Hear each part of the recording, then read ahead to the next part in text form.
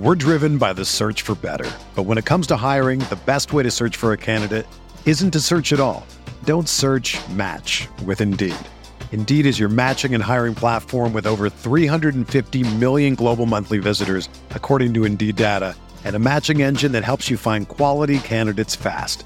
Ditch the busy work. Use Indeed for scheduling, screening, and messaging so you can connect with candidates faster. Leveraging over 140 million qualifications and preferences every day, Indeed's matching engine is constantly learning from your preferences, so the more you use Indeed, the better it gets.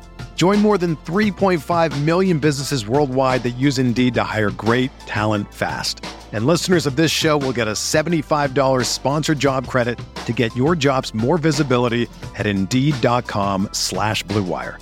Just go to Indeed.com/Blue Wire right now and support our show by saying that you heard about Indeed on this podcast. That's Indeed.com/Blue Wire. Terms and conditions apply. Need to hire? You need Indeed.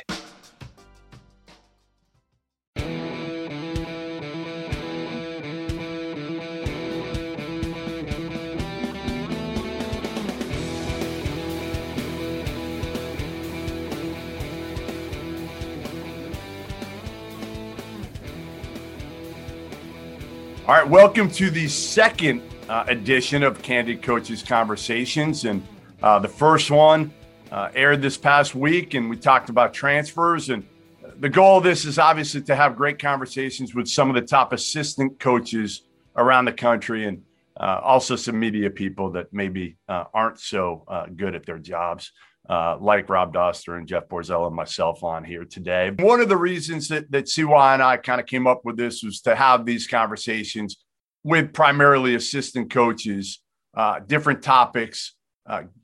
Honestly, part of it was getting a chance for you guys to know media better, media a chance to get to know you guys better. And the topic this week, again, Black coaches in the industry, how it's been for so long and how it's starting to hopefully change in the right direction. And one of the people that hopefully will help change it is Des Oliver, the new head coach at East Tennessee State.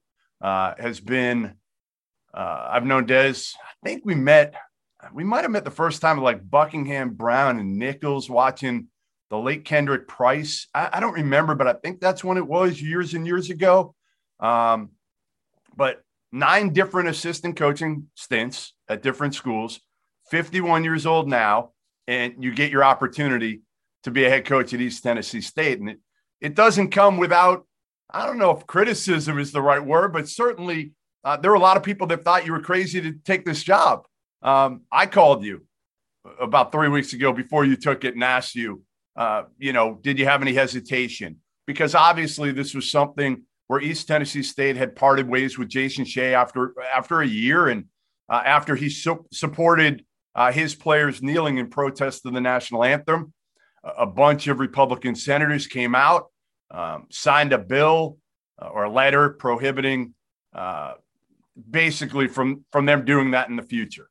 So I guess, Des, start off with why you chose to take this job when a lot of people probably did wonder, especially whether a Black head coach could work at East Tennessee State with what just happened.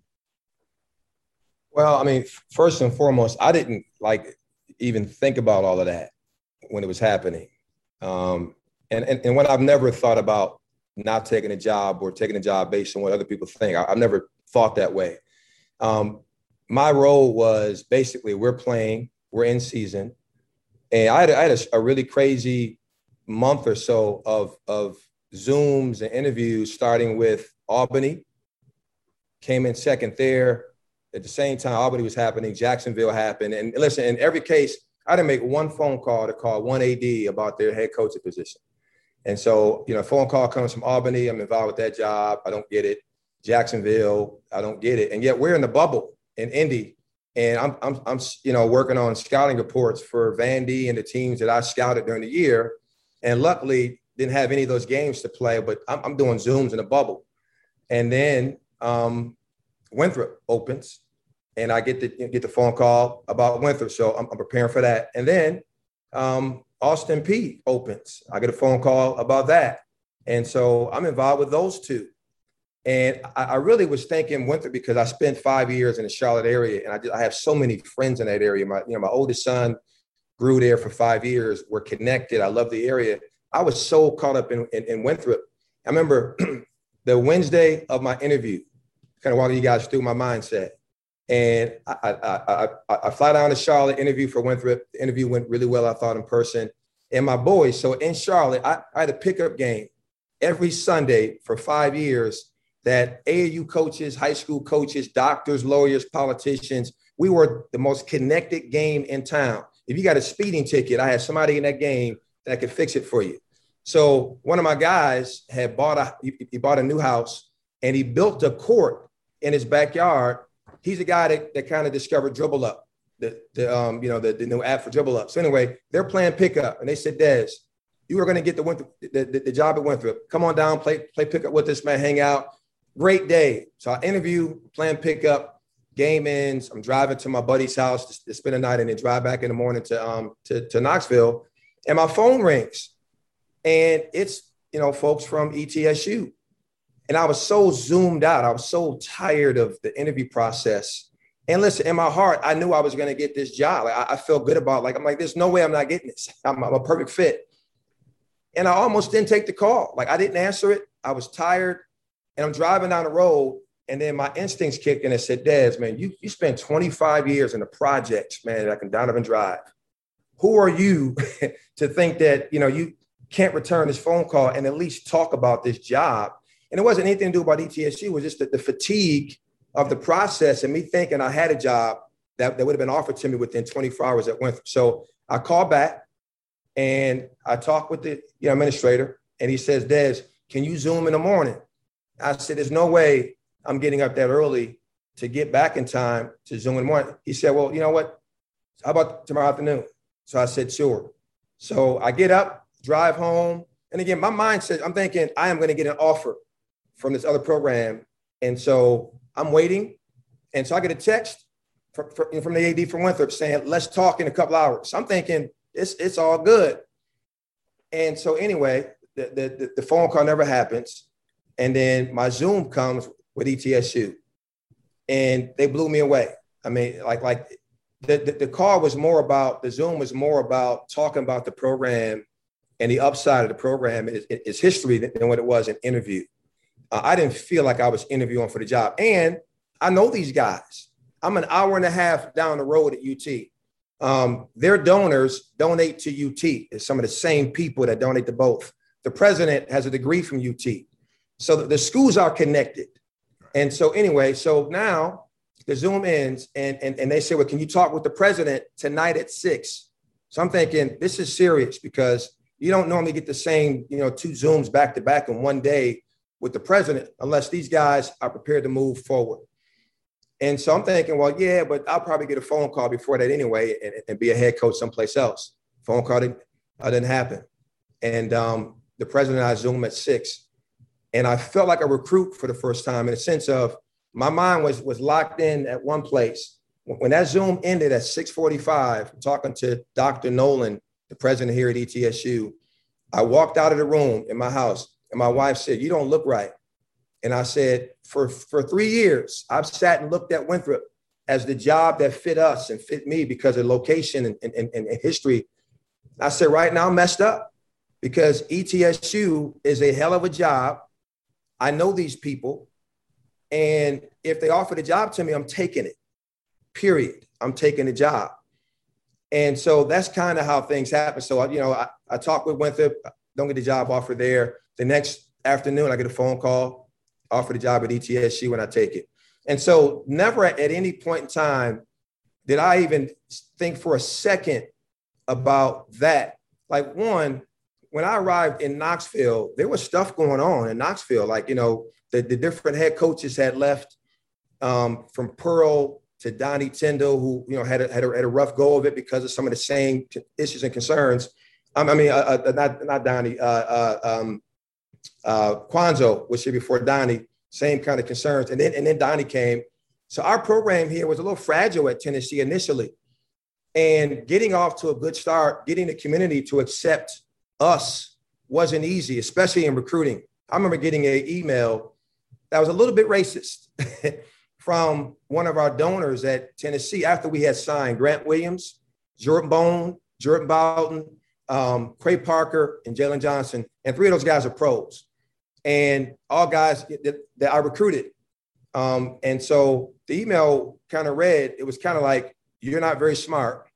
You're signing three-star guys, and we're used to getting 5-star guys back when Pearl was here. And all I did was I meditated for about 30 seconds. I prayed over it to have enough maturity to send the right words back. And I did. And my email read, well, listen, I appreciate your loyalty to the program and, and your concern. But I said, just give us 4 years. Give us 4 years to prove you wrong. Give us 4 years to tap into these kids who I think are better than 3-star recruits anyway, to see if we're right. If we're wrong, they'll probably fire us anyway. But if we're right, then we'll make you proud of us, right? So 3 years later, I'm sitting in Gatlinburg. My son's playing AAU. I'm sitting there watching the game. My son's playing the best game he's played in a long time, Dante.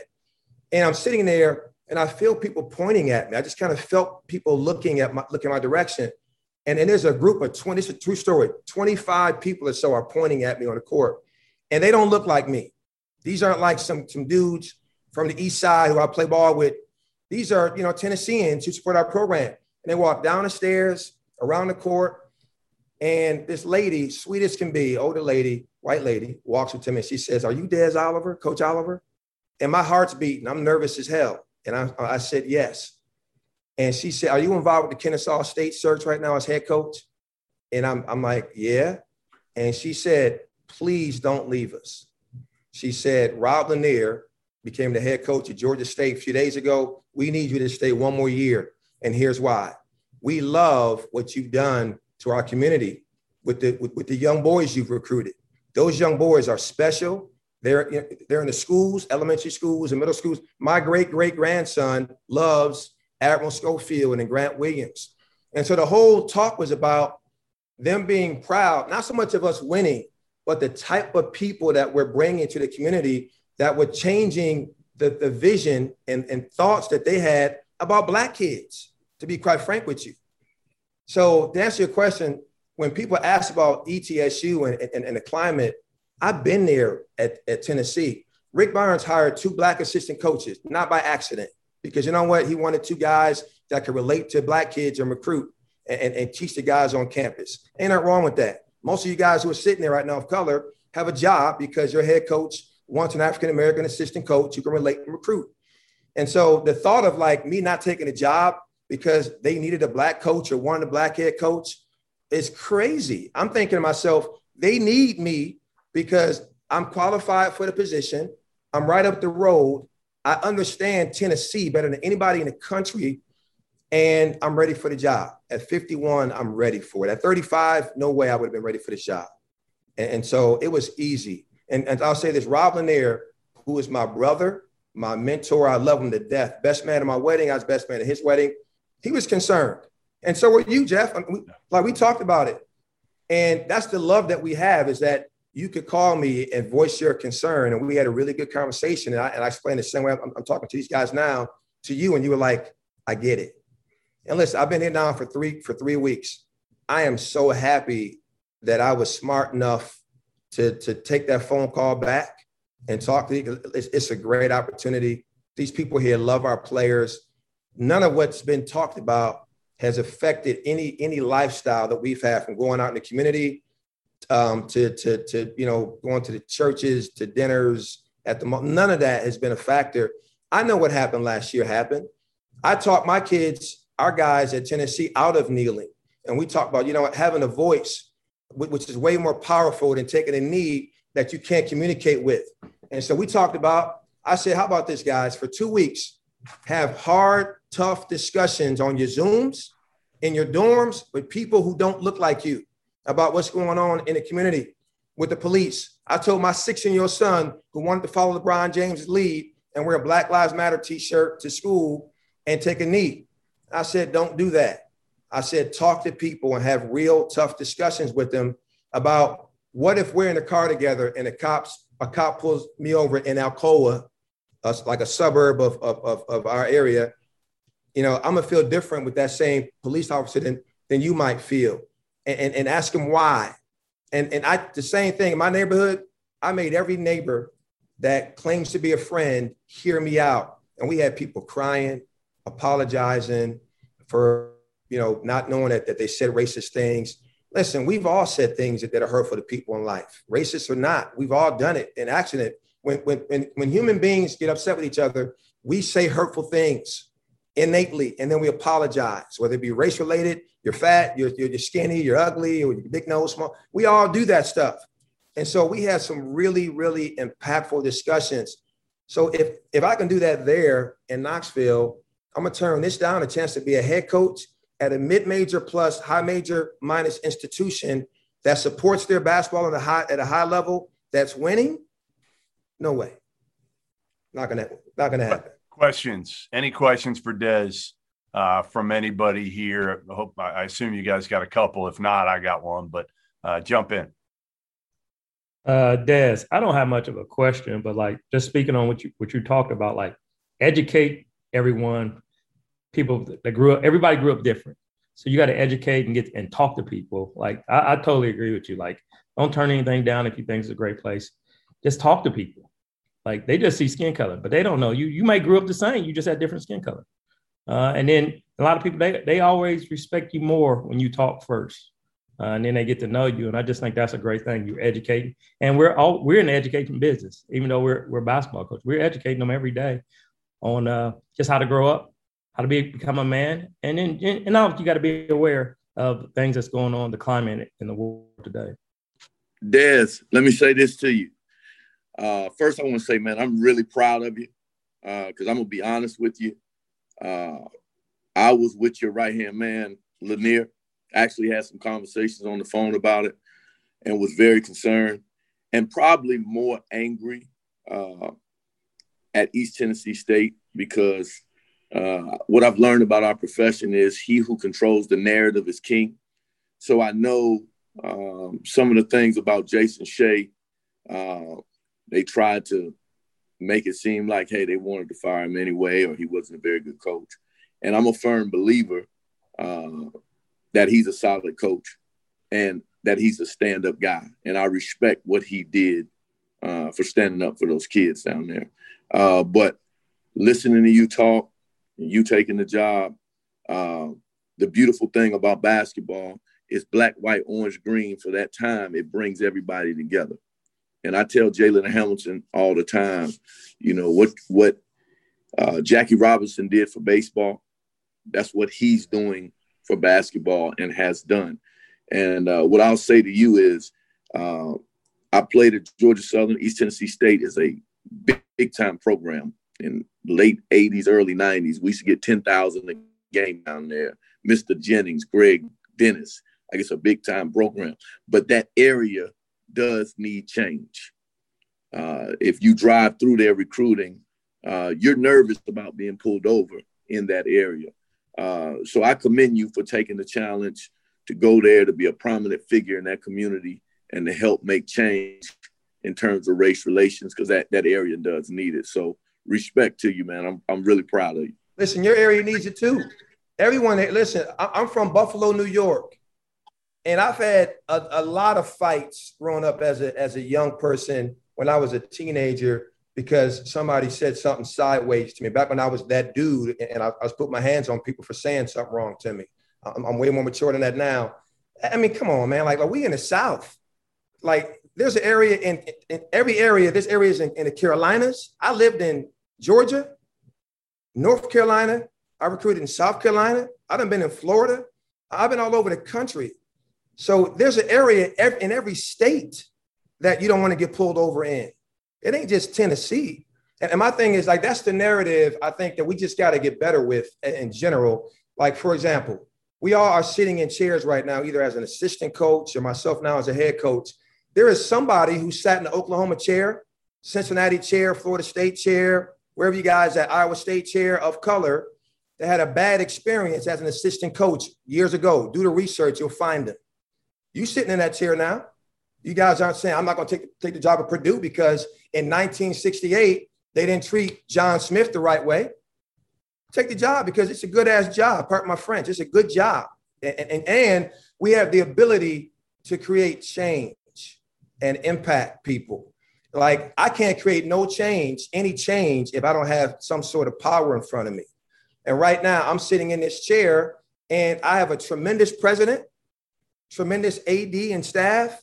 And we talk every day. And matter of fact, my president and I played pickup ball together last night. He still plays. I mean, guy's in great shape. But we're having these discussions. The first two things I asked for when I took the job here, I said, well, to our donors, I said, I don't need your money yet. I said, what I need right now from you guys is I need your time and your connections. Because I wanted to be in this chair for so long, not because I want to make a ton of money, man, and be a millionaire and get to the next job.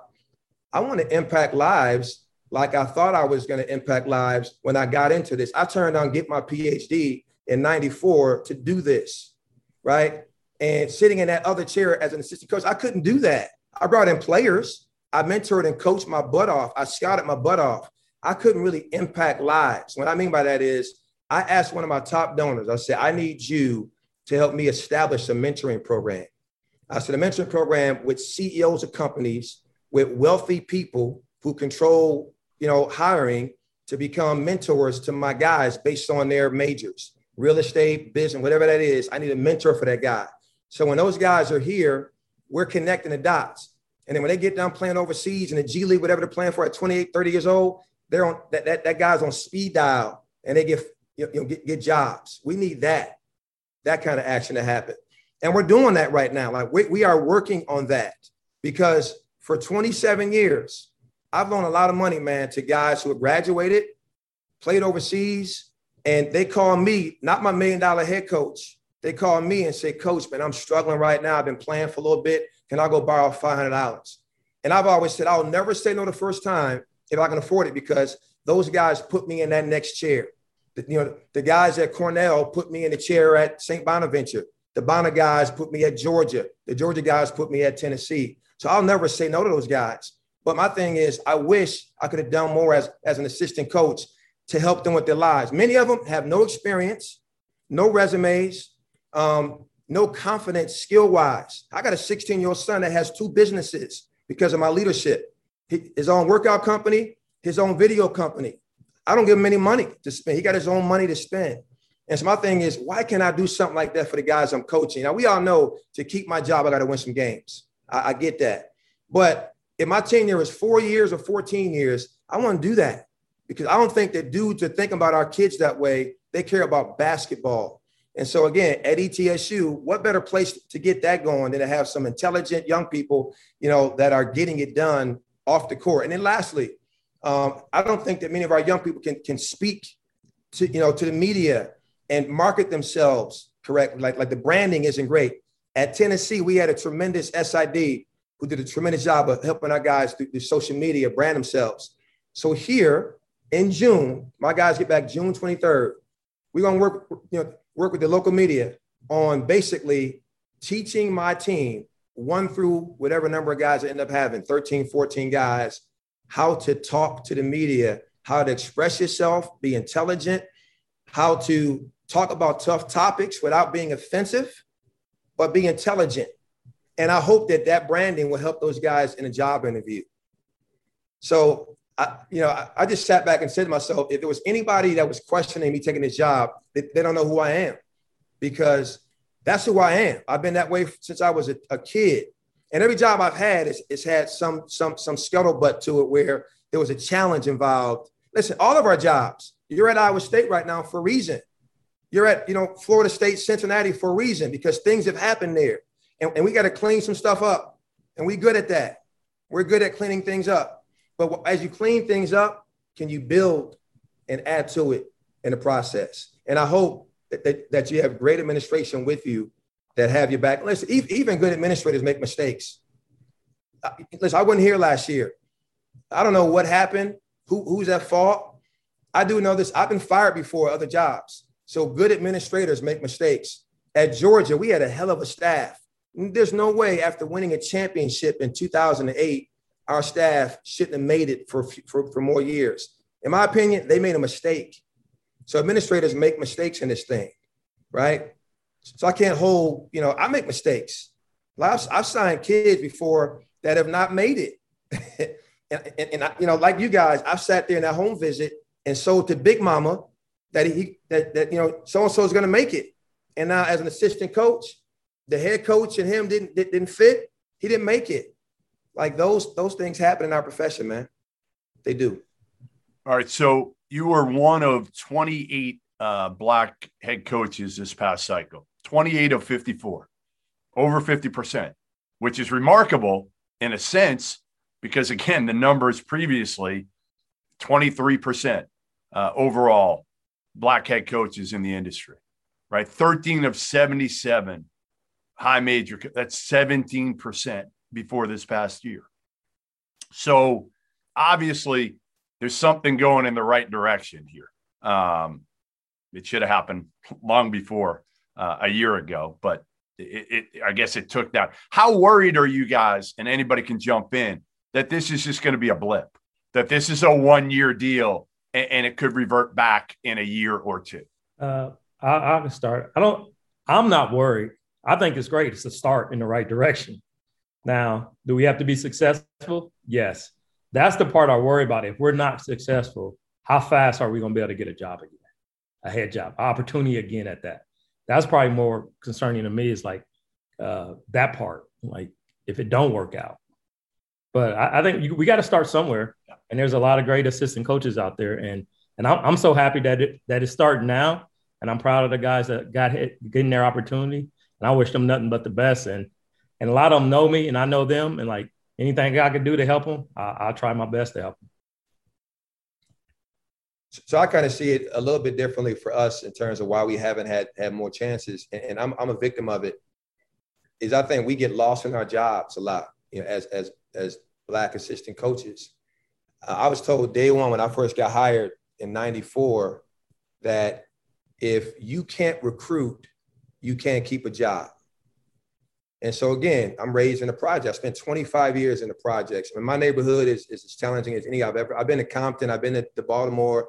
I'm not seeing one that's more challenging than Donovan Drive was. I'm not saying it's the worst, but it's in the conversation. And so my mother struggled as a single parent to raise me.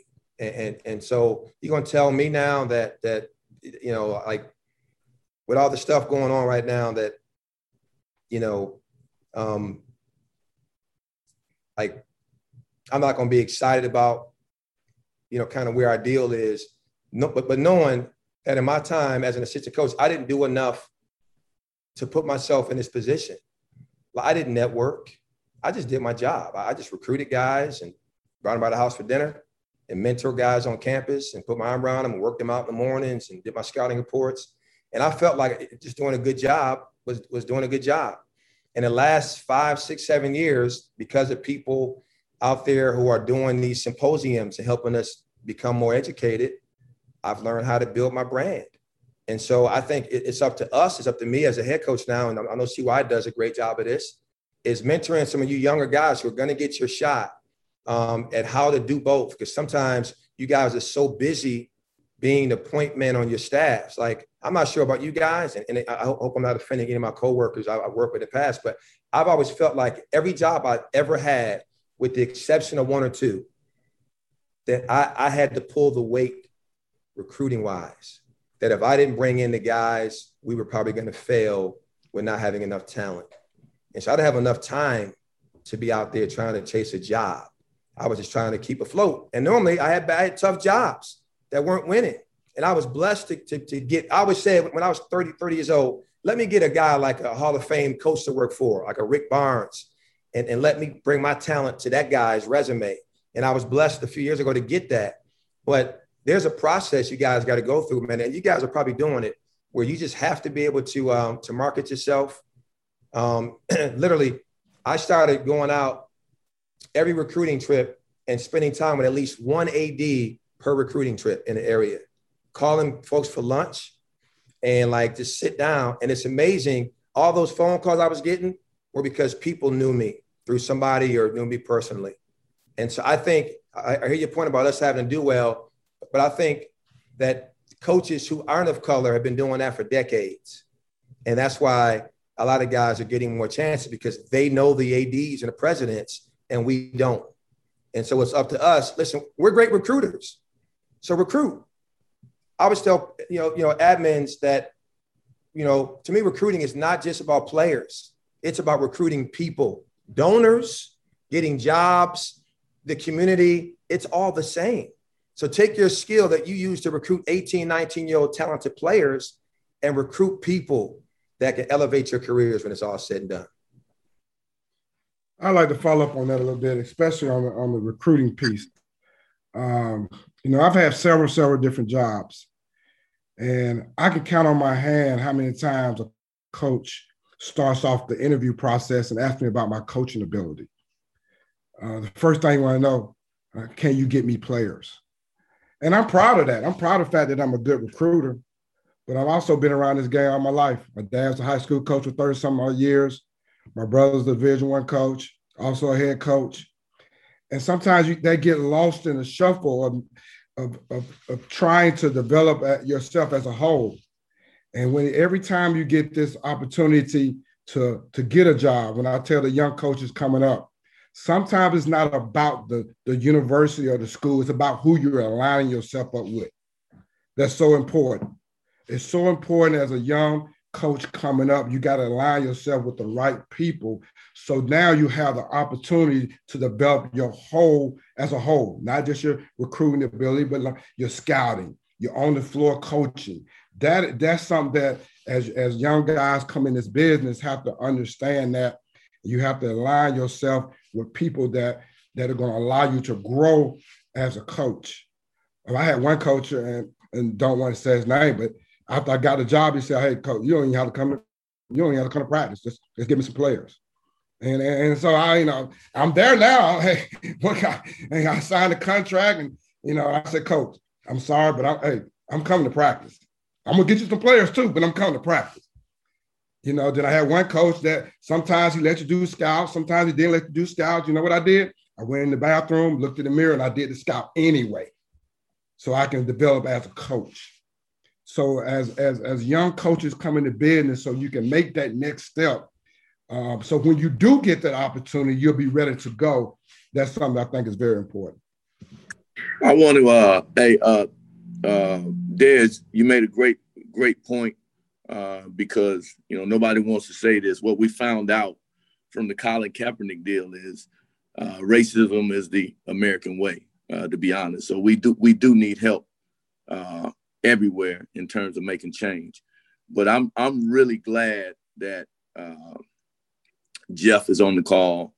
I'm really glad that TJ and Grant are on the call because I think those guys are some of the best coaches in the country. I'm a huge TJ Sorrentine, don't know me from the man in the moon, but I'm a huge TJ Sorrentine fan. I watched him at Vermont lead them dominate the America East.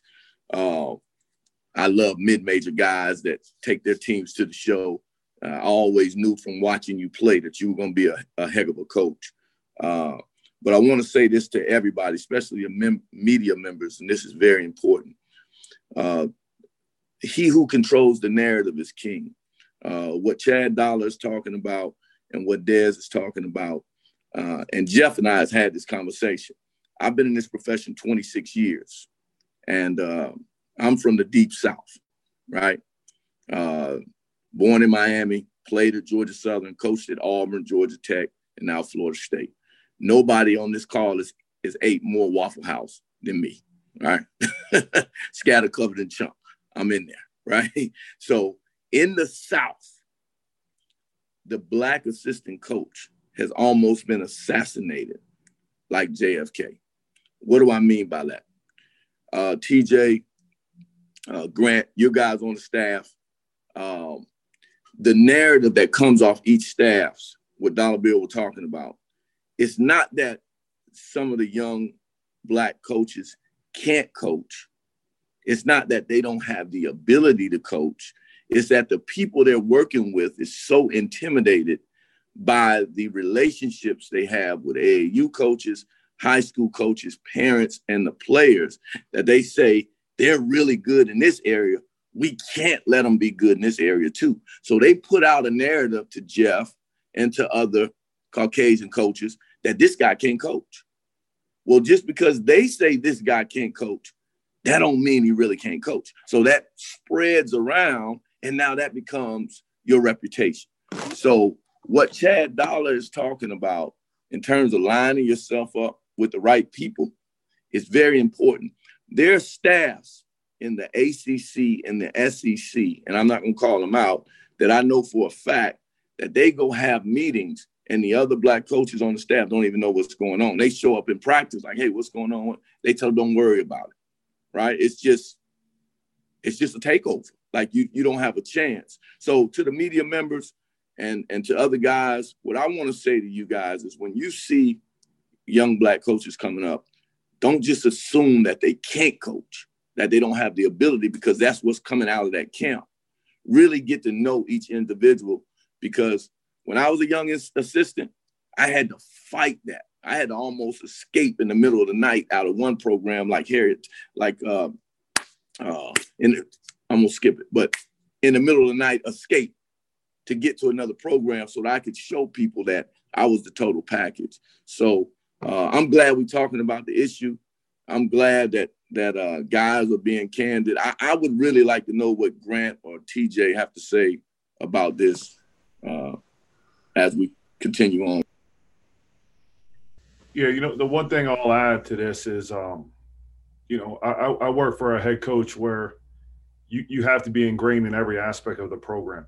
So he doesn't want just a guy that's going to say, all right, I'm a recruit, I'm going to be on the road 5 or 7 days a week. Like you have to be able to get on the court, and you have to be able to put together a scouting report. And scouting for Coach Willard, you got to know every single play they run, every zone play, every underneath out of bounds play.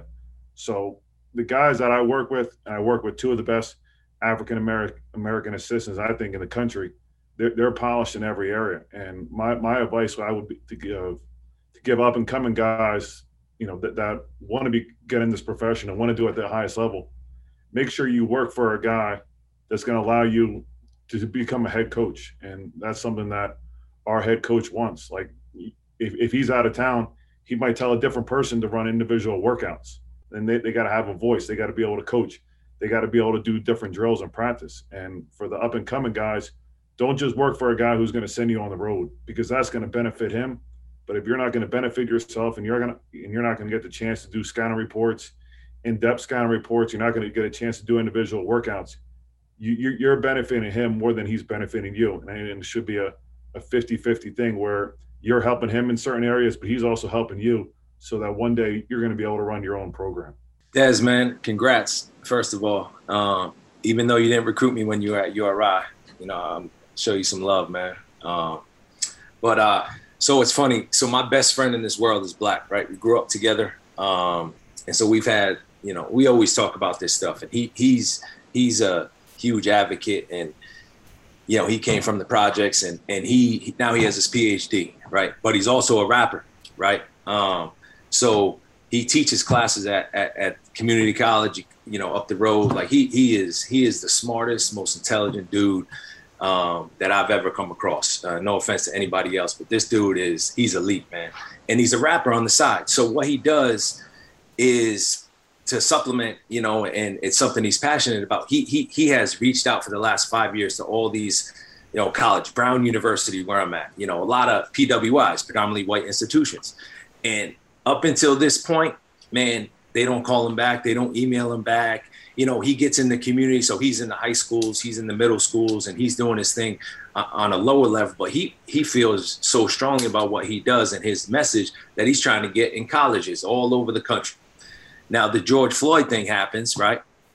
And we're talking daily about it. And he's like, my biggest concern is everyone's being reactive. He's like that, we're in a reactive state right now. He's like, T, you won't believe it, man. My phone is blowing up. Everybody wants me to come speak now and share my message. And, he's like, that's my biggest concern, that everything is so reactive right now. We need to be proactive. And he was like mad, like, man, I don't know if I'm going to do it now. It's just so react, doesn't feel right. I told him, man, go get that money. I said, take that money. I said, part of you going and getting that money, now these people want to pay you to come speak, and you sharing your message. That's what, like that's the most important thing. Share your message, man. And that's part of being proactive. And I think that's a huge deal. You know, one thing we've done here is we started a Black Excellence speaker series, and like we want our young Black players to be, you know, role models and go speak in the community. We do a ton of that stuff, but they need role models too. So it's our job to provide them role models. Like, you know, in our athletic department here at Brown, there's one, maybe two African Americans in the athletic department. So like they might say, man, I can't be an AD. You know, I can't be working in the athletic department because they don't see people like them. But then we have Bernard Muir, who's a former basketball player at Brown, AD at Stanford, come on, speak to them and share his message. Like, oh man, maybe I can be an AD. You know, so from my perspective, the education is so important, to educate these guys and give them, you know, examples of great Black success stories. It's something I feel passionately about. I'm thrilled to death. You know, Jeff, you reached out, CY, I appreciate you having me on. You know, I love having these conversations. So just a quick thought, and hopefully. So I'll say this to you guys. And so I think this is a big part of it too, for coaches of color, is again, you know, the message that you send out to people is so important. The message, your brand. For example, my mom, since I was a really young kid, was really big on me being able to communicate the right way, like how I talked. All of my friends, with the exception of Rob Lanier in the neighborhood, were great guys. They were neighborhood dudes. And my mom, she had a vision, and she just felt like you can't make it out of here without being able to speak the King's language at a high level. And so she'd make me take speech classes, and I took them in college. And it's funny because I remember my freshman year, you know, wearing do-rags around campus, man. I mean, I was straight up Donovan Drive, and I talked like it to a degree. And as I gotten older, I just realized that people would judge me real quick. People that weren't of color, real quick, based on how I sounded. And so I decided at, like, you know, I guess early on in my career, that I wanted to sound like a head coach every time I talked to people, no matter what. However, it's funny because then I got to a point where, as an assistant coach, I didn't get certain jobs because I had white head coaches at the highest levels that were questioning, quote unquote, are you Black enough, or I guess urban enough was a word, to go into the hood and recruit the dudes I grew up with.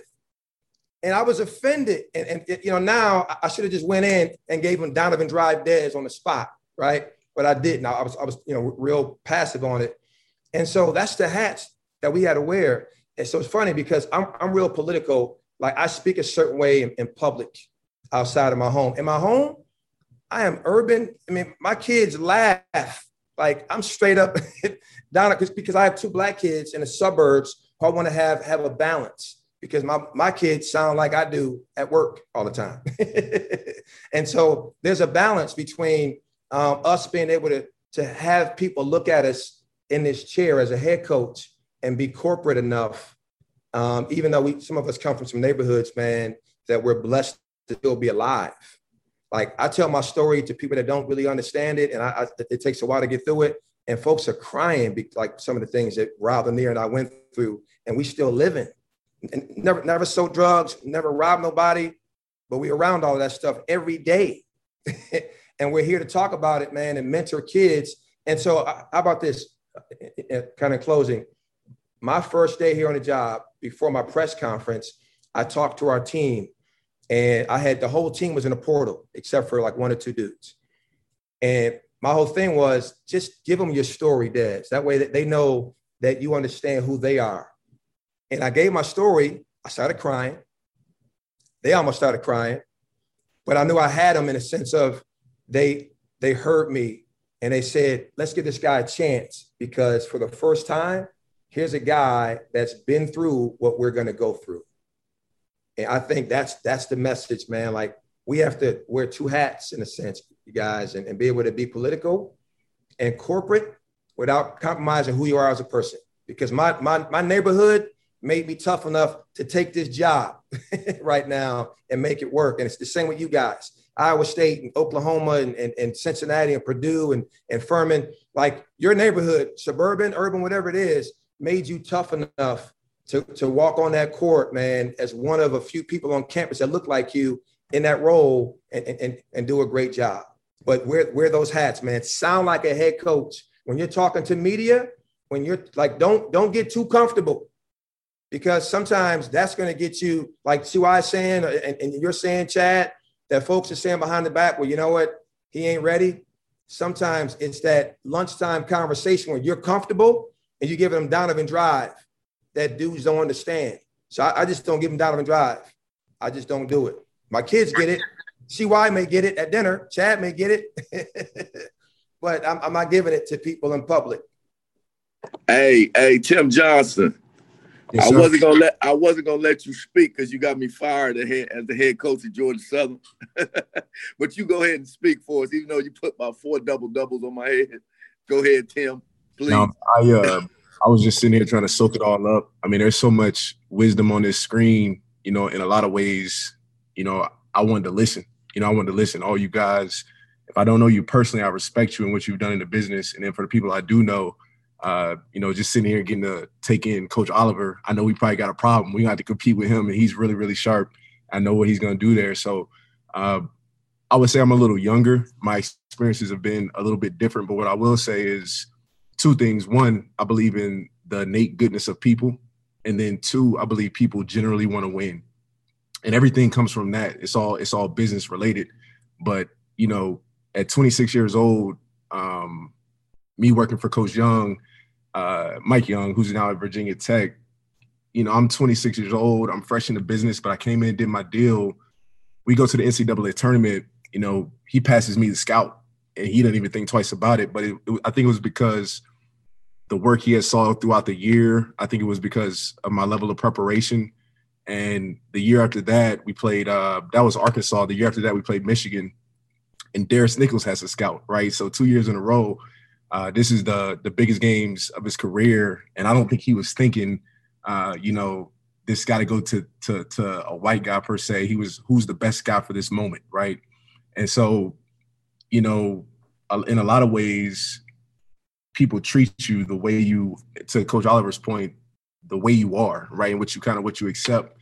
And the second thing I'll say is my current experience working for Bob Ritchie, in a lot of ways, from day one stepping in the door, which is one of the reasons why I took the job, was just the constant reinforcement of, Tim, you are a head coach, and you need to think like a head coach.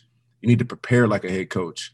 And, even a couple of situations I've been in this year, where I've gone for jobs, one in particular, and although I was the youngest guy in the group, the feedback I got was, you're the most prepared, right?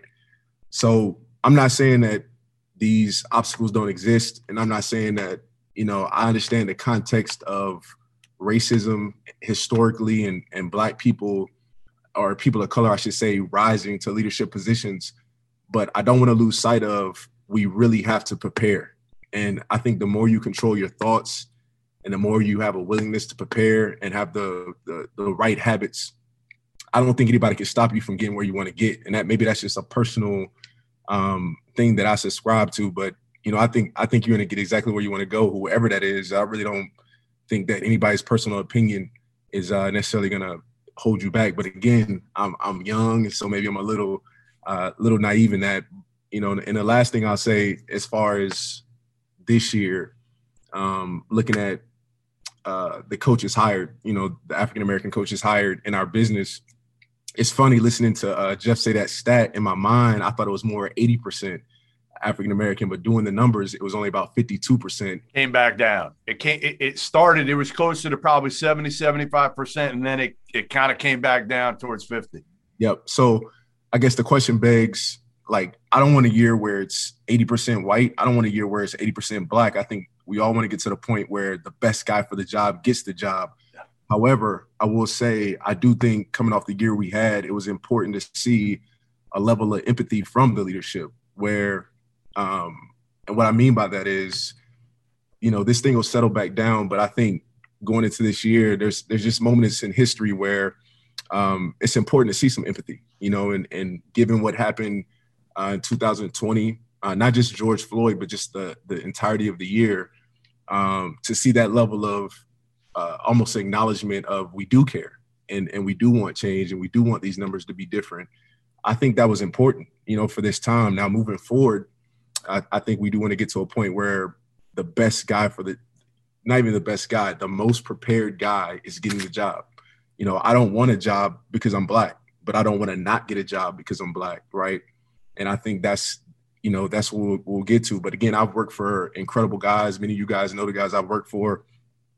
It's like, hey, man, if you're prepared, you got to scout. You know, I've ran the defense. I've called plays on offense. I think my experience has been a little bit different, and maybe that's kind of shaped and molded the way I see this thing. But certainly, are there disadvantages? Have there been challenges to being African American? Absolutely. And I won't discount that, but I really honestly believe we have to start making sure, especially for young Black assistants, are you prepared when you get your shot? And do you have a willingness to prepare for when your shot comes? Like, I'm listening to Des, he's prepared, and everything he's talking about is his level of preparation based on his experiences. And that's what we got to keep preaching. You know, there's no boogeyman out here to get you. You know, you have to be willing to prepare and do your deal, right? But again, thanks for having me, and I appreciate you calling me out, CY. I'm going to call out KT now. We want to give everybody kind of a shot here. I know it's hard with 12 people on, but KT, your thoughts on all this and kind of any which way you want to go. Yeah, for sure. I mean, where should I start?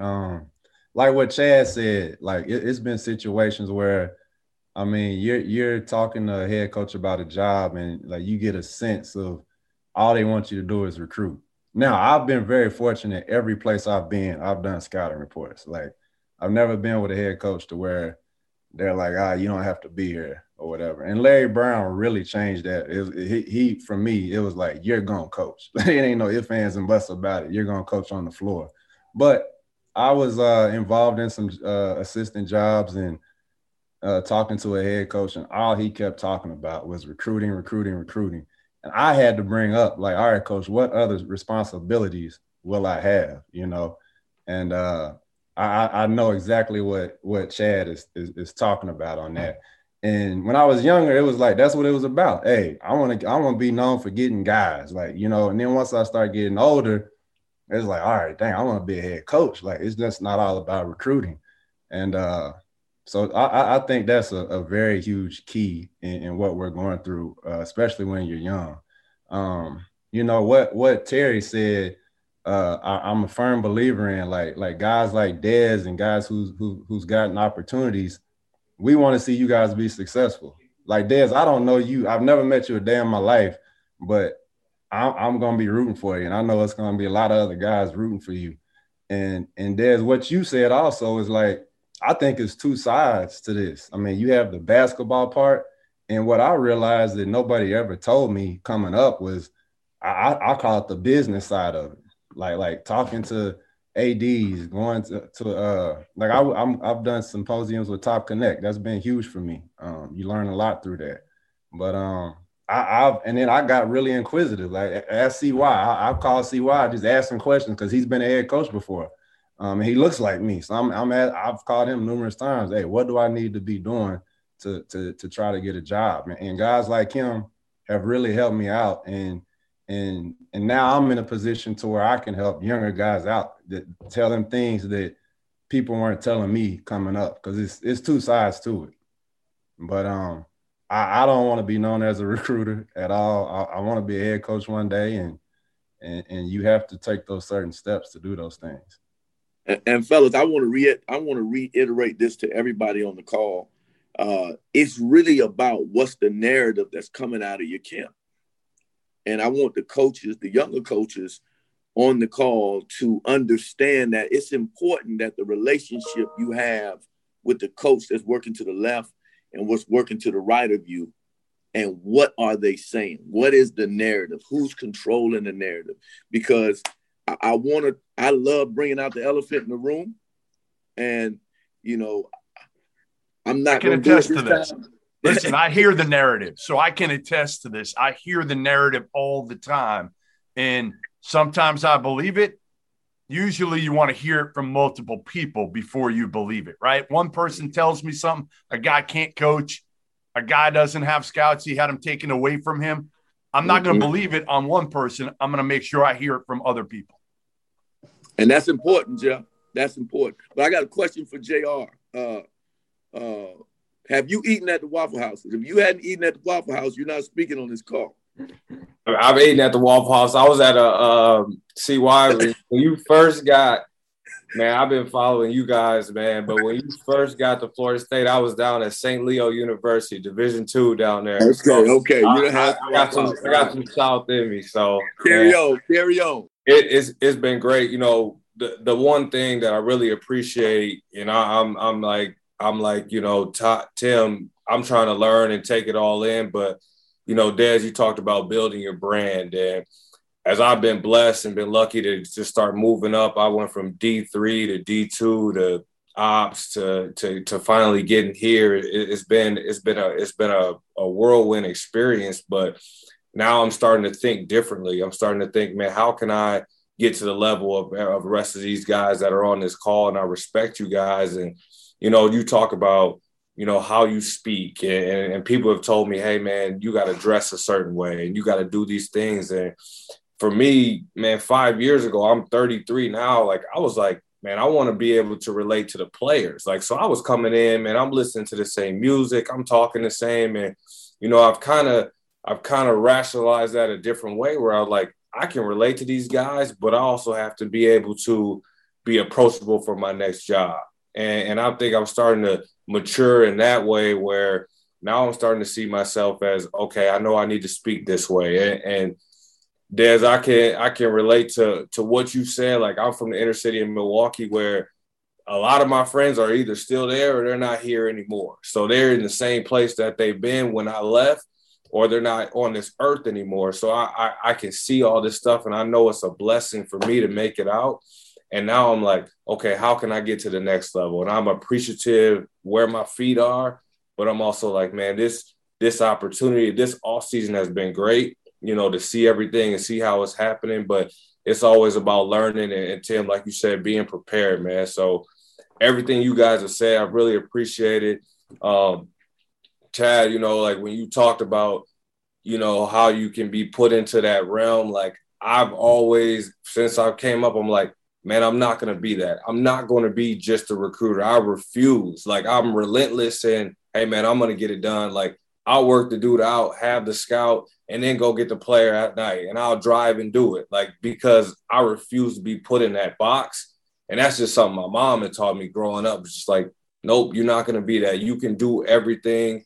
And that's just how I've been kind of going after this deal. So, again, appreciate you guys and the time. And you know, I'm just here learning, and it's been great. I wanted to say one last thing if I could, fellas. I wanted to clear this up real quick. So our listeners, so my Tennesseans that listen to this call, don't take me the wrong way. When I said the South, my meaning is this. I spent 16 years in the South, 5 in Georgia, 5 in North Carolina, and now 6 in Tennessee. And I think the South has been different for us in the sense of my kids come home at every stop and they say, my friends at school are telling me that I'm the first kid of color that they've ever met in the neighborhood. I'm the first kid. So the South, to me, when I say the South, is because a lot of areas just haven't been, you know, introduced to many people of color. And so it's very easy when you don't know about someone or have a feel to judge. We all do. It's human nature sometimes just to judge based on what you read in the media, you see in the media. So that's what I mean by saying we're in the South. You know, it's different where your neighbor might not have seen a kid of color before. And then lastly, guys, this is the truth. When I didn't get Kennesaw State, it hurt in a sense of it was Atlanta. I love the area. And my wife, for the first time, was really caught up in like the move, like going to Atlanta. She cried over it. And she tough as nails. She don't cry over much at all, right? And so I said to myself, as opposed to me getting mad and blaming them, I said, clearly, I didn't do a good enough job of blowing them away to make sure that was my job. And so I wrote down all the interview questions. This is honest, the goodness truth.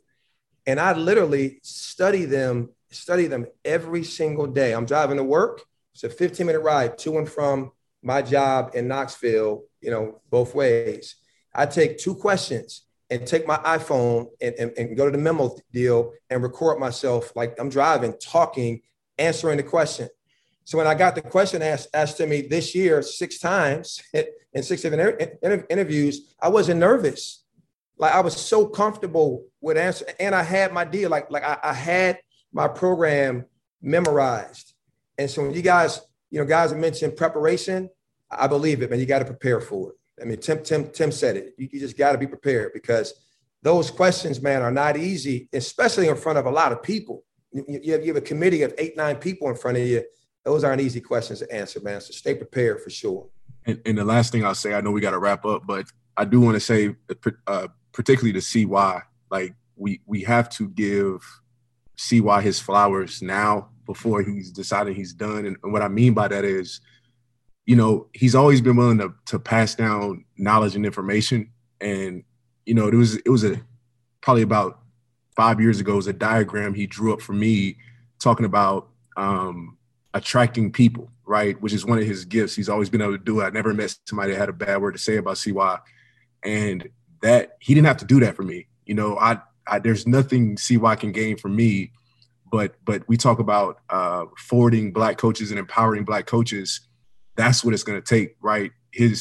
And same with Coach Oliver.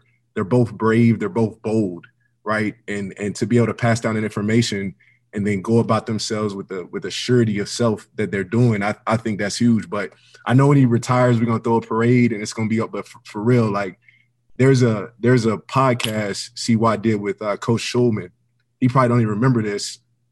I studied that thing because, again, he's just passing out information. He talked about a guy skinny, I'm going to give him a cheeseburger, and just his philosophy in recruiting and just all the information that he's willing to pass down. Us young guys are watching, you know what I'm saying? In a lot of ways, we don't get access to you guys because we're from different generations, but it does mean the world how you carry yourselves and the boldness and the braveness and the ability to again, pass down the information. So truly, brother, I appreciate you. And Coach Oliver, I'm rooting for you, man. I know we don't know each other well, but hopefully we will. Hey, I know Borzello's got a quick question here before. I know we want to wrap, give it another few minutes, but I know Borzello's had a question, wanted to jump in at some point here. Take it, Jeff. I'm sorry. No, I was going to say, I think about a guy like Mike Davis. When he took over at Indiana, he did well early, fell off a little bit late, and he's never gotten back to that high major level. And even though he's been to, I think, 5 NCAA tournaments since then, he's never gotten a sniff at a Power 5 job. Is there any concern that, some of these hires that were made this spring, if they struggle in 3 or 4 years and they're just never going to get a chance like this again? Is that a fear at all? I mean, anybody can answer this, and it doesn't just apply to Black coaches. I mean, Kevin Kruger at UNLV, the job could be too big for him, or Ben Johnson at Minnesota, whoever it is. Is there ever a concern that, hey, they're getting this job now, but the narrative could be, and this goes to what CY was saying about narratives, the job is too big for him, it came too soon, and he never gets that shot again? Dollar, take it. I would agree with that. I had a good friend of mine. He put Mike Davis, and you brought him up. He put Mike Davis' resume up, and then he put another guy's resume up, and then put the names on them. And I just knew that guy was a high major coach at that time, and Mike was at Texas Southern at that time. There's always a fear in that. There's a fear in of climbing up and not ever having that opportunity to go back up, whether you're an African-American coach, head coach, or a white coach. I think it goes back to like they said earlier, we talked about the branding of yourself, making sure once you drop down or something happens, that you reinvent yourself to get back up to that top ladder. I think that's definitely a concern that we have to look at. And last thing, I want to go back to Des talked about, we talking about the South and things of that nature. I'm very familiar with Johnson City, Tennessee. I actually went to college in Milligan College, about 30 minutes from ETSU. And we talked about the opportunity, align yourself with the right people. I got my first opportunity to coach from a guy named Rick Scruggs. He was a head coach at Milligan College at that time. And when I graduated, he gave me a contract. He gave me a contract to start coaching. One of my best friends played at ETSU, Jerry Pelfrey. He helped me get into coaching. He helped me learn a lot of stuff that I learned today. So aligning yourself up with the right people, whether white, black, it doesn't matter. You just want to make sure that you do that. And so Johnson City was good to me. and it also, it's some really good people in that area also. Hey, Goodman, this is for you because Jeff, you make a great point about Mike Davis. People don't talk about this. Mike Davis took Indiana to the championship game. Oh, wow. Yeah. Now, it's like he's a ghost. Like it ain't never happened. Yeah, well, you got to, it's hard. You go back down to Texas Southern, then you go, right? Like nobody's hiring him. And I think part of it, honestly, is his reputation of being flammable, maybe hard to, and again, I'm just saying what people are telling me within the industry. That's all. Like, I like Mike. I get along great with Mike. He should get another chance. But listen, it is harder. I feel like if there was a study done of black coaches being fired and not getting other opportunities compared to white coaches that are recycled over and over and over. Here you go, Jeff. And here's what I'm going to say to you. Again, you said, here's what they're telling me. Yeah. Let's talk about the narrative again. See what I mean? And who controls it? And young guys that's on this call, and Des, I want to say this to you. You when you don't get a job, it's not because you're not good enough most times, or you're not prepared, or you didn't do the interview great. Most of the time when you don't get a job, it means the guy who got the job has a better relationship with the people that are hiring than you. So, Des, don't beat yourself up about not getting the Winthrop job or the Kennesaw State job, because 95% of the time, it doesn't have to do with who's the most competent. It's who has the best relationship with the person that's doing the hiring. Who are the closest friends? Does that make sense to you, Des, what I'm saying? Well, I mean, so yes, it does. And I know that. So me coming into those were, the reality was I was playing, from a deficit because I didn't know those guys. And when you are, and sometimes you will be, you better be prepared. Because, like, for example, I talked to ADs, the guy that hired Shaka at VCU. And Shaka wasn't the first choice. But he went in there prepared and blew him away. And he became the first choice. I'm not saying it happens often, but it does happen. So I'm saying sometimes you get one shot. My thing is, as a coach, if I sub my 10th guy in the game, he better be prepared to make that shot or get that stop. Like, take advantage of those 2 minutes that might be the difference in him playing more the next game. Just be ready. And you're right. A lot of times it just comes down to connections. I'll say this to you as well. So that's been the difference. The last 3 or 4 years, I'm calling ADs like I talked to AAU coaches. And I talked to ADs about, why didn't so-and-so get the job? The interview for, and most of them tell me because he didn't interview very well. And these are people of color. So that's why I'm telling you guys, be prepared. Even if you know the AD, be prepared, because what if 3 of us get a chance to interview for a job and we're all, good. We all know the AD. It'll come down to who has the best interview that can make the AD close his eyes and say, I can see that person being, the CEO of my company. And I want to say, and Des, you're right. And everything you're saying is right. But I'm going to say this. And I've never been called old in a nicer way than what Tim Johnson just called me old. I appreciate that. But Tim Johnson is on this call, and I keep my ear to the ground. And I know for a fact that he did the best interview at Western Carolina. Now, he don't even know I know he interviewed for Western Carolina. But I know for a fact, unequivocally, he was the best interview at Western Carolina, but he didn't get the job. You know what I mean? And so, and I'm happy Justin Gray got it. He's one of my young Thundercats. I raise him, talk to him all the time. He's going to do a great job. But I just want everybody on the call to know that the network piece may be even more important than you being prepared. I want to make sure y'all know that. Listen. Yeah, you listen. You got to know. I'm saying do know both. the search firm guys. Yeah, no. You got to get to know those dudes for better or worse. I'm not a search firm guy fan, but the bottom line is they can get you in the door and they can't help you or crush you. So you better get to know those guys like Des was talking about. Know the ADs. To me, like write down 10 jobs that, yeah, you might. Obviously, you don't want to cut the legs off anybody that's already got a job. We know that. Like that's not the way to do it. But it's also about networking, like Des said, and it helps get you in the door, and then they know you. Then they know you rather than meeting you for the first time. So, Goodman, let's talk about the narrative. I'm having a conversation with a major search firm guy. Major. I've known him for a while. Not going to call his name. He says to me, hey, CY, you guys at Florida State, y'all do a great job. Jay Leonard Hamilton, he's the real deal, but y'all have all that talent down there, and y'all underachieve every year. So I said, huh? I said, excuse me. I'm at Florida State. I want to know who this was. I want to know what knucklehead said that. I can't do it, but trust me.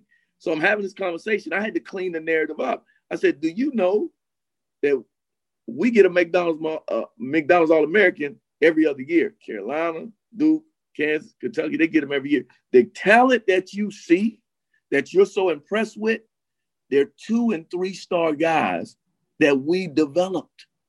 So how are we underachieving, but we're taking the diamonds in the rough and making them better? Shouldn't you be commended for evaluating, developing? I mean, that makes you a great coach, but that's the narrative that was being put out there. That's absolutely ridiculous. So now Dennis Gates, myself, Stan Jones, we're fighting to get jobs because some guy doesn't know what he's talking about. You understand? So that's why I keep telling you guys, it's very important to understand the narrative, control the narrative, because the narrative is, if they don't get it right, it can crush you. Well, again, listen, I would say part of that too is reaching out to people in the media. You know, we're all accessible. If we get it wrong, if I screw up, call me out. I got no problem saying I was wrong. Zero. I'm wrong plenty. Doster knows that better than anybody. But again, we're accessible. So the more we talk to you guys, the more we find out, Stan Jones, he's not just a guy who can drop a play. He can actually recruit a little bit too, right? CY tells me that all the time. No question. He went and got Boston Coprovisa, bing, bang, boom. And nobody wants to give him credit for that. But listen, everybody's shocked that Dennis Gates is a monster at Cleveland State. I worked right here in this office with that young Thundercat. That boy was the truth when he was here. He was drawing up plays, putting in the office. See why? What I will tell you is I've had plenty of head coaches in the past tell me a guy is really good so he can get him the hell out of there too. So like there are some dudes, and I'm not going to call out names, but I know it. I know it, okay? I've had it, and I don't fall for that shit anymore. I know at this point. Hey, Goodman. Stop using profanity on our good family. All right, I'm sorry. We'll bleep it. Oster will bleep it out. He'll bleep it out. Thank you, sir. Appreciate it. All right. Listen, we're going to wrap. We're at about an hour and 15, hour and 20 now. I know, listen, I appreciate everybody doing this. I know CY does too. Des, great for coming on and kind of telling your story and why you took ETSU. I know it took you about, 10 minutes to convince me when I called you up and was shocked and fearful a little bit of you taking it. Appreciate all you guys coming on. This was great. We're going to rotate guys in throughout the year. So hopefully we're going to do this every week. I mean, if CY goes on vacation, I don't know. We might have to take a week off if he hits a Waffle House and doesn't come back. But we're going to try to do it every week. So we'll have you guys back. And the best part, Doster didn't say a word. So it was phenomenal.